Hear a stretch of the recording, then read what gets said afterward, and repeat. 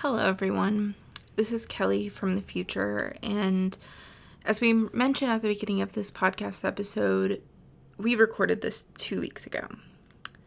Today is August 25th, which means 2 days ago, Jacob Blake was shot by police in Wisconsin.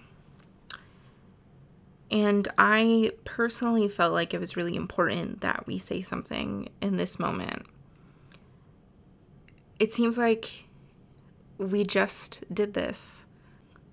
We just started fighting for George Floyd and continued to fight for other Black lives that weren't as lucky as Jacob Blake. But regardless, we still continue to be attacked by the police. We still continued to be shot for no good reason. And so I just thought it was important to say that it's important to fight for Black lives even when they aren't killed. It's important to fight for Black mental health and Black dreams and the ability to live a full life. Not just the ability to live, but the ability to just be a person in this world. So before we start this episode, I just want to take a moment of silence for all the pain that Black people are having to relive right now as yet another person is brutalized by the police.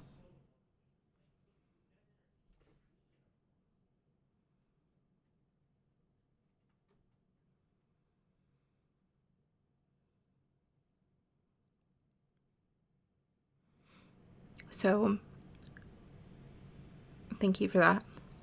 And I hope as you listen to this episode, remembering that this was 2 weeks ago, and know that this would have been something we talked about, and this would have been something at the forefront of our minds. Yeah.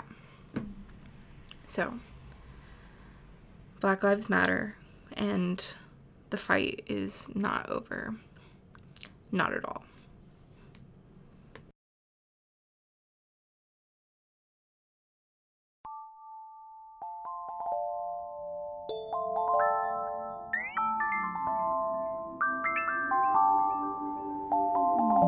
Woo! Welcome back to Our Soul, your reproductive rights and faith and justice podcast in this space, in this place. My name is the Reverend Terry Williams, and I'm here with Kelly Fox. We are Ohio RCRC, that's Religious Coalition for Reproductive Choice, Ohio RCRC faith organizers. We organize people of faith. We would organize the faiths, but they're already kind of hopelessly disorganized, and it's all kind of free range, right? It's free range out there.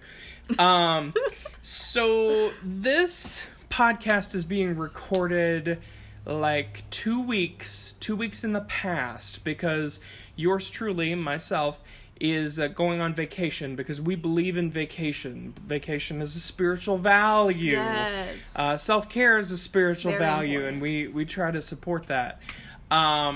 As I'm going on vacation this last week, it was just kind of a down week in between some projects for us, and I decided to put up some interesting stuff on our social media.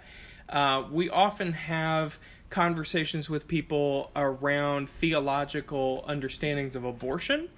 And one of the phrases that we often use and often say is abortion is a blessing, because we do believe abortion is a blessing at Ohio RCRC. We believe abortion is something that's good and holy, and it is compassionate healthcare. Yes.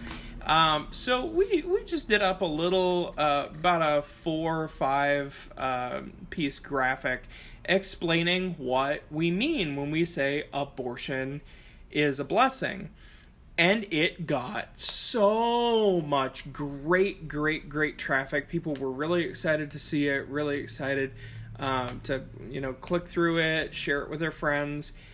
And then we started getting a little bit of not so great traffic. It turns out not everybody believes that abortion is a blessing, because some people like to throw their own theological beliefs around onto other people. And it's kind of fascinating to me in this process, just stating something very simple. Abortion is a blessing. Abortion has been a blessing in my life, in the lives of people who I love and people who I care about. I guarantee abortion has been a blessing in the life of someone you love, because someone you love has had an abortion and has had an abortion that allows them to have the kind of life that they envision and they want, and a life full of choice and freedom and agency. It's fascinating to me, though, the amount of vitriol that some people give when we use phrases like abortion is a blessing, or when we say things like we're pro-abortion, right? Yeah, like I've only been working for Ohio RCRC in an official, in any capacity, since February, and this is like pretty much the first time that I have like firsthand seen so many people get really upset about like what I see as a perfectly good, like on brand with everything else we say, like statement about abortion being a blessing, and how and it's a good explanation about how abortion is a blessing as well. If you don't mind, I'll like read it. Oh yeah, that's cool. Yeah, go ahead, read it. Okay, so it says abortion is a blessing. Like a book. Sometimes we hear people say, no one is pro-abortion, but that's just wrong. We are pro-abortion, and so are millions of other people. As people of religious faith, we aren't pro-abortion despite our faith. We are pro-abortion because of our faith. We come from many faiths, and we share a common belief that people having agency over their bodies is both holy and good.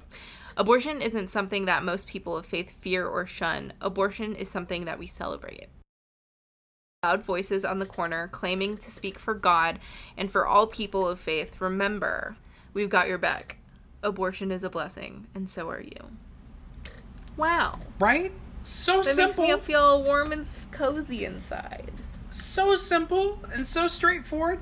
And, it's fascinating because we can see all the social media statistics broken out by whatever particular graphic panel was up. The things that are drawing the most affirmation are the statement, abortion is a blessing. And, of course, that last statement, we've got your back. Lots of people, really feeling that deeply, that affirmation. The parts of that dialogue piece that are causing the negative reactions are the spaces where we talk about, most people of faith are not anti-abortion. Most people of faith see abortion as a blessing. So many, self-proclaimed religious people are mad about that because they think that the louder they yell and the louder they scream, that the more of them there are. Well, we know as a fact that vast majorities of the electorate in the United States support choice. Vast amounts of the American public who are people of faith support choice. It's this very small, very loud sliver of well-funded hucksters that are out yelling at patients on the corner and screaming and holding these doctored up photos of medical procedures that give all these folk a bad name, going into clinics and setting bombs. We have seen bombs set, arson, even here 10 years ago, a murder inside of a church of Dr. George Tiller, God rest his soul, who was murdered inside his Lutheran church. on a Sunday while he was attending to religious services. All that anger and vitriol from a very, very small number of people who clothe their objections in religious garb and then try to project that onto everybody else. They're so mad that there's an alternative. They're so mad that people of faith dare proclaim what we all know is true, which is we don't agree with their agenda. we don't agree with their myopic view, their small-minded view of God, because we believe that God is something much bigger. And that God is blessing the world through choice and agency, you know? And also God is just, like, very diverse in the way that God gives blessings. Like, for one person, abortion is a blessing, and for another person, having a pregnancy to term is a blessing. Like, it's just people's lives do not all have to look the same, and this idea that everybody has to have the same idea around what they want and what is a blessing for them is ridiculous. And I just don't understand why like the idea of an alternative is so upsetting to people. I mean, like, my thoughts are like, as a person myself who has opinions, I thoroughly, obviously, disagree with people who are antis. I don't want them to have the power over my reproductive rights. But I cannot stop them from thinking the way that they do. I'm not going to try, because it's not worth it to stop them from thinking the way they do. My thing is, I just don't want them to have control over something that is not their problem. And they, on the other hand, they are upset that I think differently than you do. They want to do everything they can to change my thinking so it's the same as what they have. And they want to stop me from doing things that I want to do because they think is wrong. And see, that's the issue. The trying to, not just trying to stop you, but trying to force you to not have the option. I think of, I'm always a food person. Kelly already knows this about me, but for those of you who don't know, I'm a food guy. I love food, any kind of food analogy. I think of abortion when we talk about choice and, what people desire in their life. I think about abortion like I think about liver and onions, right? I love liver and onions. I'd eat liver and onions every single day of the week. One of my favorite dishes growing up. There are people in my family who will not eat liver and onions if you pay them. You could pay I've got one uncle, my dad's younger brother, who, if you paid him $1 million to eat liver and onions, he'd hand that money back to you. Because it just ain't his thing, and he does not need it in his life. He does not want it in his life. That is not how that works. But at no point has he ever tried to ban liver and onions from every restaurant in the state. At no point has he tried to come into my house and tell me that I can't, have liver and onions. There's kind of a sense around, that's not for me, but I, respect somebody else's choice. Somehow we just lose our mind when it comes to that bodily agency. And the big difference with that is, having control over your body is a lot more important than choosing what you eat for dinner, right? I mean, being able to make choices that directly affect how your body is going to be used in the world, how your body interacts with the future, right? Reproduction is a really, really, really big deal. And the idea that we would somehow regulate how other people have to use their bodies, it's so foreign to me, but it's so commonly accepted among these fringe religious extremists.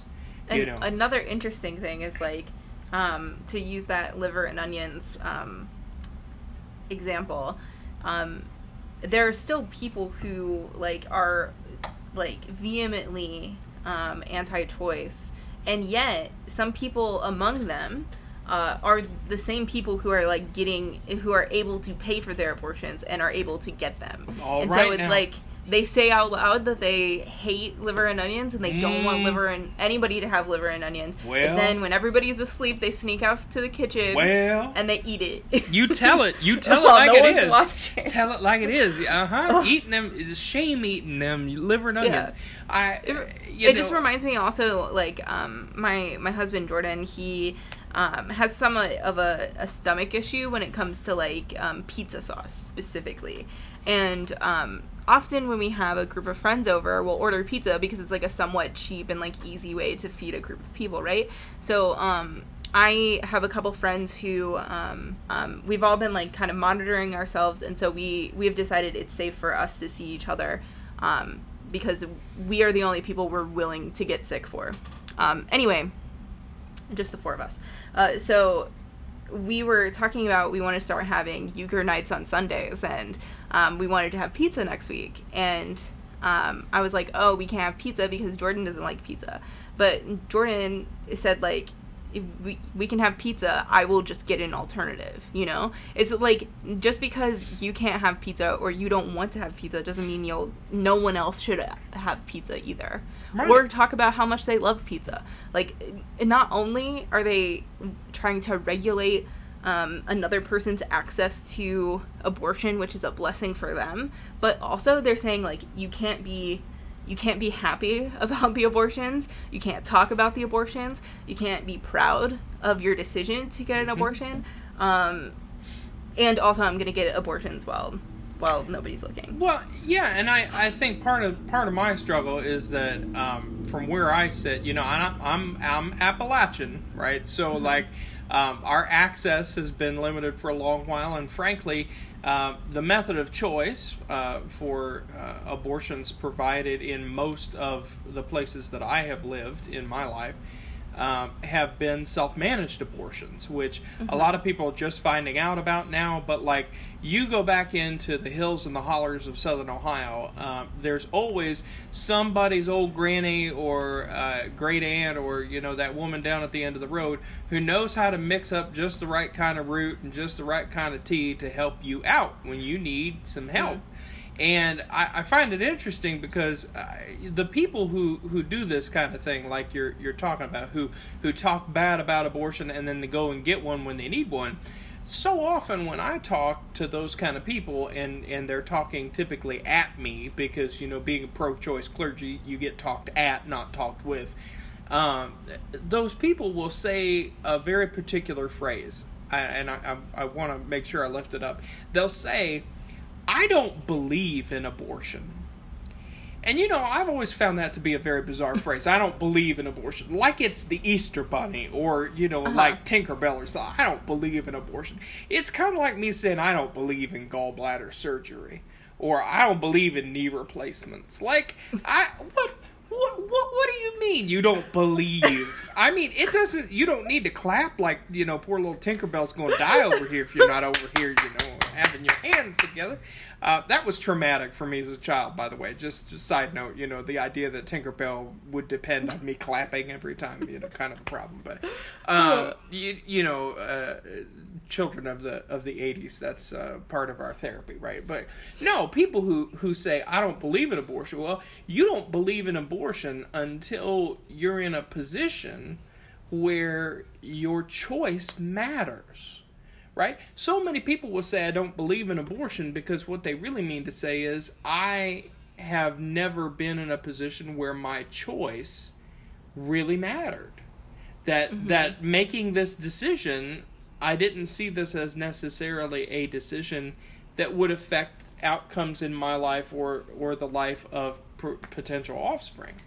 And hearing people stigmatize abortion in that way, and I call it the kind of side stigma, right, where people say, well, I don't believe in abortion, or I think abortion is wrong, but I wouldn't begrudge anybody else getting an abortion.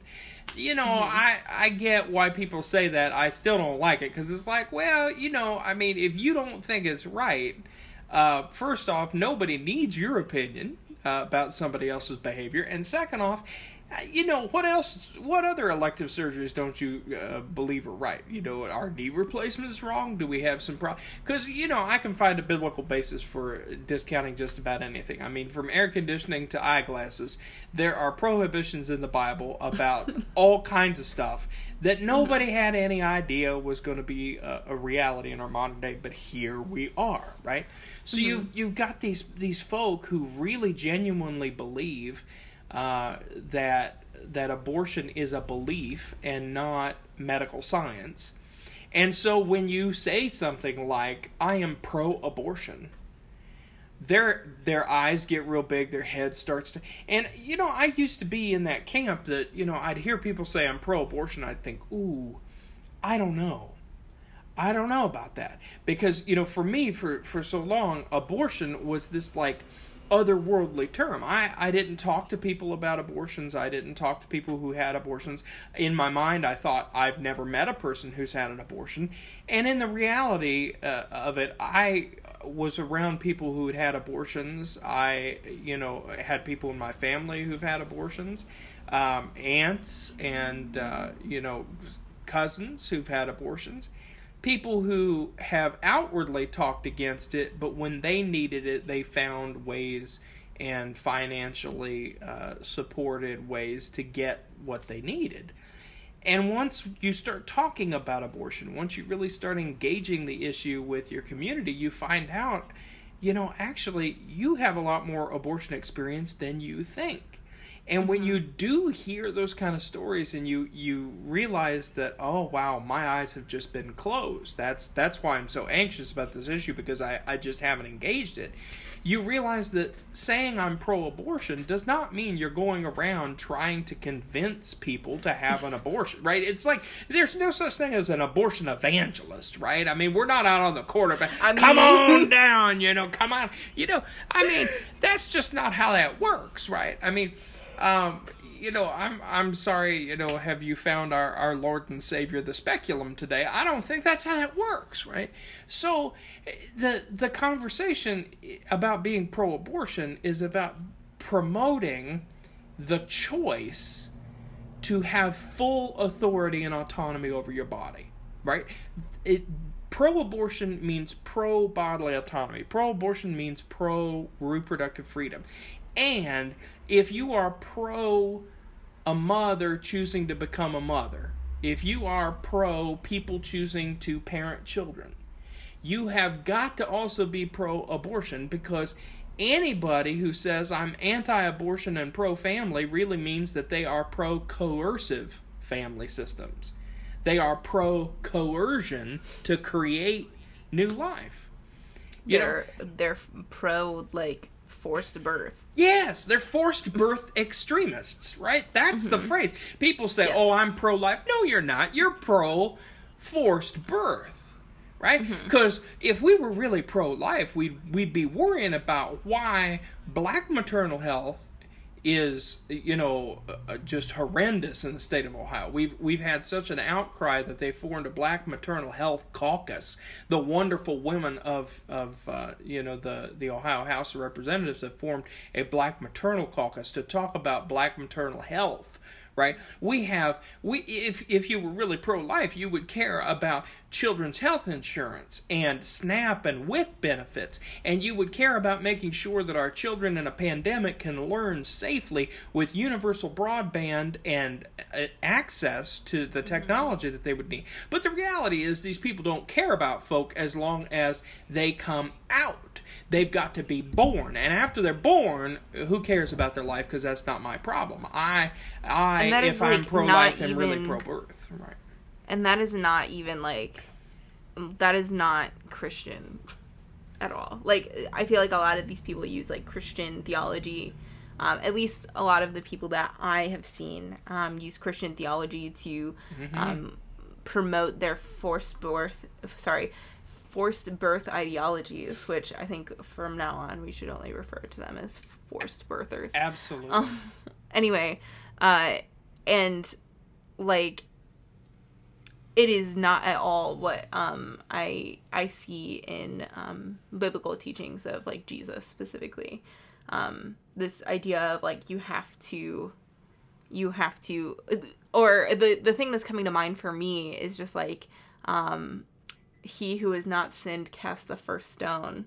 And like, until you can say like, you have not, like for the liver and onion thing, until you can say that you have never thought about eating liver and onions and maybe like enjoyed the idea of it, the idea of like having a choice of your life.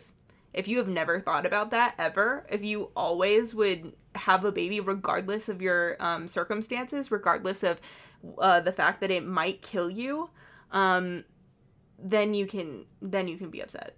If in every circumstance you would always choose the life of a fetus over your own, sure, then. And I don't think any of these people who are pro forced birth could say that they would give up their own life. And see, I love you, but I think even if they can say yes to that, they should still shut up and sit down because it ain't their body and it ain't their choice. But I see where you're going. No, 100%. I see where you're going. And I'm just saying, like when I'm thinking of a biblical passage that relates, there's that. I mean, I'm exactly like you never get the opportunity to have a choice over my body and my decisions. But if you're gonna look to scripture, then you'd better be consistent, right? You better be real consistent. Yeah. You better be like the most willing to. You better be adopting every single baby. You better be if you get pregnant, and regardless of how much of a risk on your life it might be, or how poor you might be, or whatever situation you're in, you have to have that baby. And you can't give it up. And you better be supporting, like, every mother who needs support, or every family that needs support. Absolutely. You better be out here doing the absolute most. Otherwise, I do not want to hear it. I never want to hear it, but, like, also. Yeah, and you gotta find some humor in the fact that, particularly Christians, and I'll get back in a minute, why we're focused on Christians right now, but, the Christians who promote forced birth policies the most also happen to be the Christians who are hardest on bans of any kind of birth control. Now, you can't tell me that you don't want people to have access to birth control and you don't want people to have access to, a full range of reproductive health care and reproductive freedom options like abortion, and then turn around and tell me that you're for responsibility. That's not how that works, because people take responsibility in all kinds of ways. I think the struggle, though, is what you shared, Kelly, is that often we see this argument couched in religious and particularly Christian religious language. And I think that's important for us to remember, because very, very, very rarely do you see people of other religious traditions out in front of clinics hurling insults at people and screaming and yelling and hollering. You have, most of the time, just to put the hay down where the goats can get it, as my grandmother would say, most of the time you have Catholic believers and fundamentalist evangelical believers who are out there.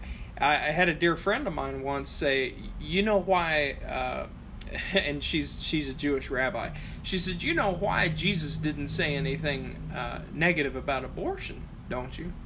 And I said, well, why? And she said, well, because Jesus wasn't a fundamentalist Christian. Jesus was a Jew. And I found great joy in that, because, in Judaism, this conversation around bodily autonomy is rooted primarily in an ethic of life that respects the autonomy of the person above and beyond any strictures that come. That is, there's an idea that the person has the best idea of how they should exercise their freedom and make their choice. And so, most of our Jewish friends, there's not a controversy around abortion, because abortion is not viewed with the same kind of dogmatic baggage that we have inherited from, some of our Christian sects. The other piece in that I think that's interesting is to note that when a Christian church teaches something, it doesn't necessarily mean that all of their adherents believe it. You know, if you take a look at birth control usage in the Catholic Church, it's still about 75-78% of Catholics use birth control, even though the Church teaches against it. You find similar acceptance numbers, among evangelicals and different groups around abortion. Again, like you've said, when it comes to them. When they're sitting out eating the liver and onions at night when nobody else is watching, when they have a problem or they have an issue that they need to take care of, somehow they always find a way to get to that work. Some of my friends who are clinic escorts have shared that their most profound moments, if you are a clinic escort for enough time, a year, year and a half, 2 years typically, you get to your first day that you see a protester who usually is out hurling insults at you come into the clinic as a patient. That is a profound day in the life of an escort, when one of the people who has been hurling insults at you and at patients for days upon days upon days all of a sudden needs the care that's provided there.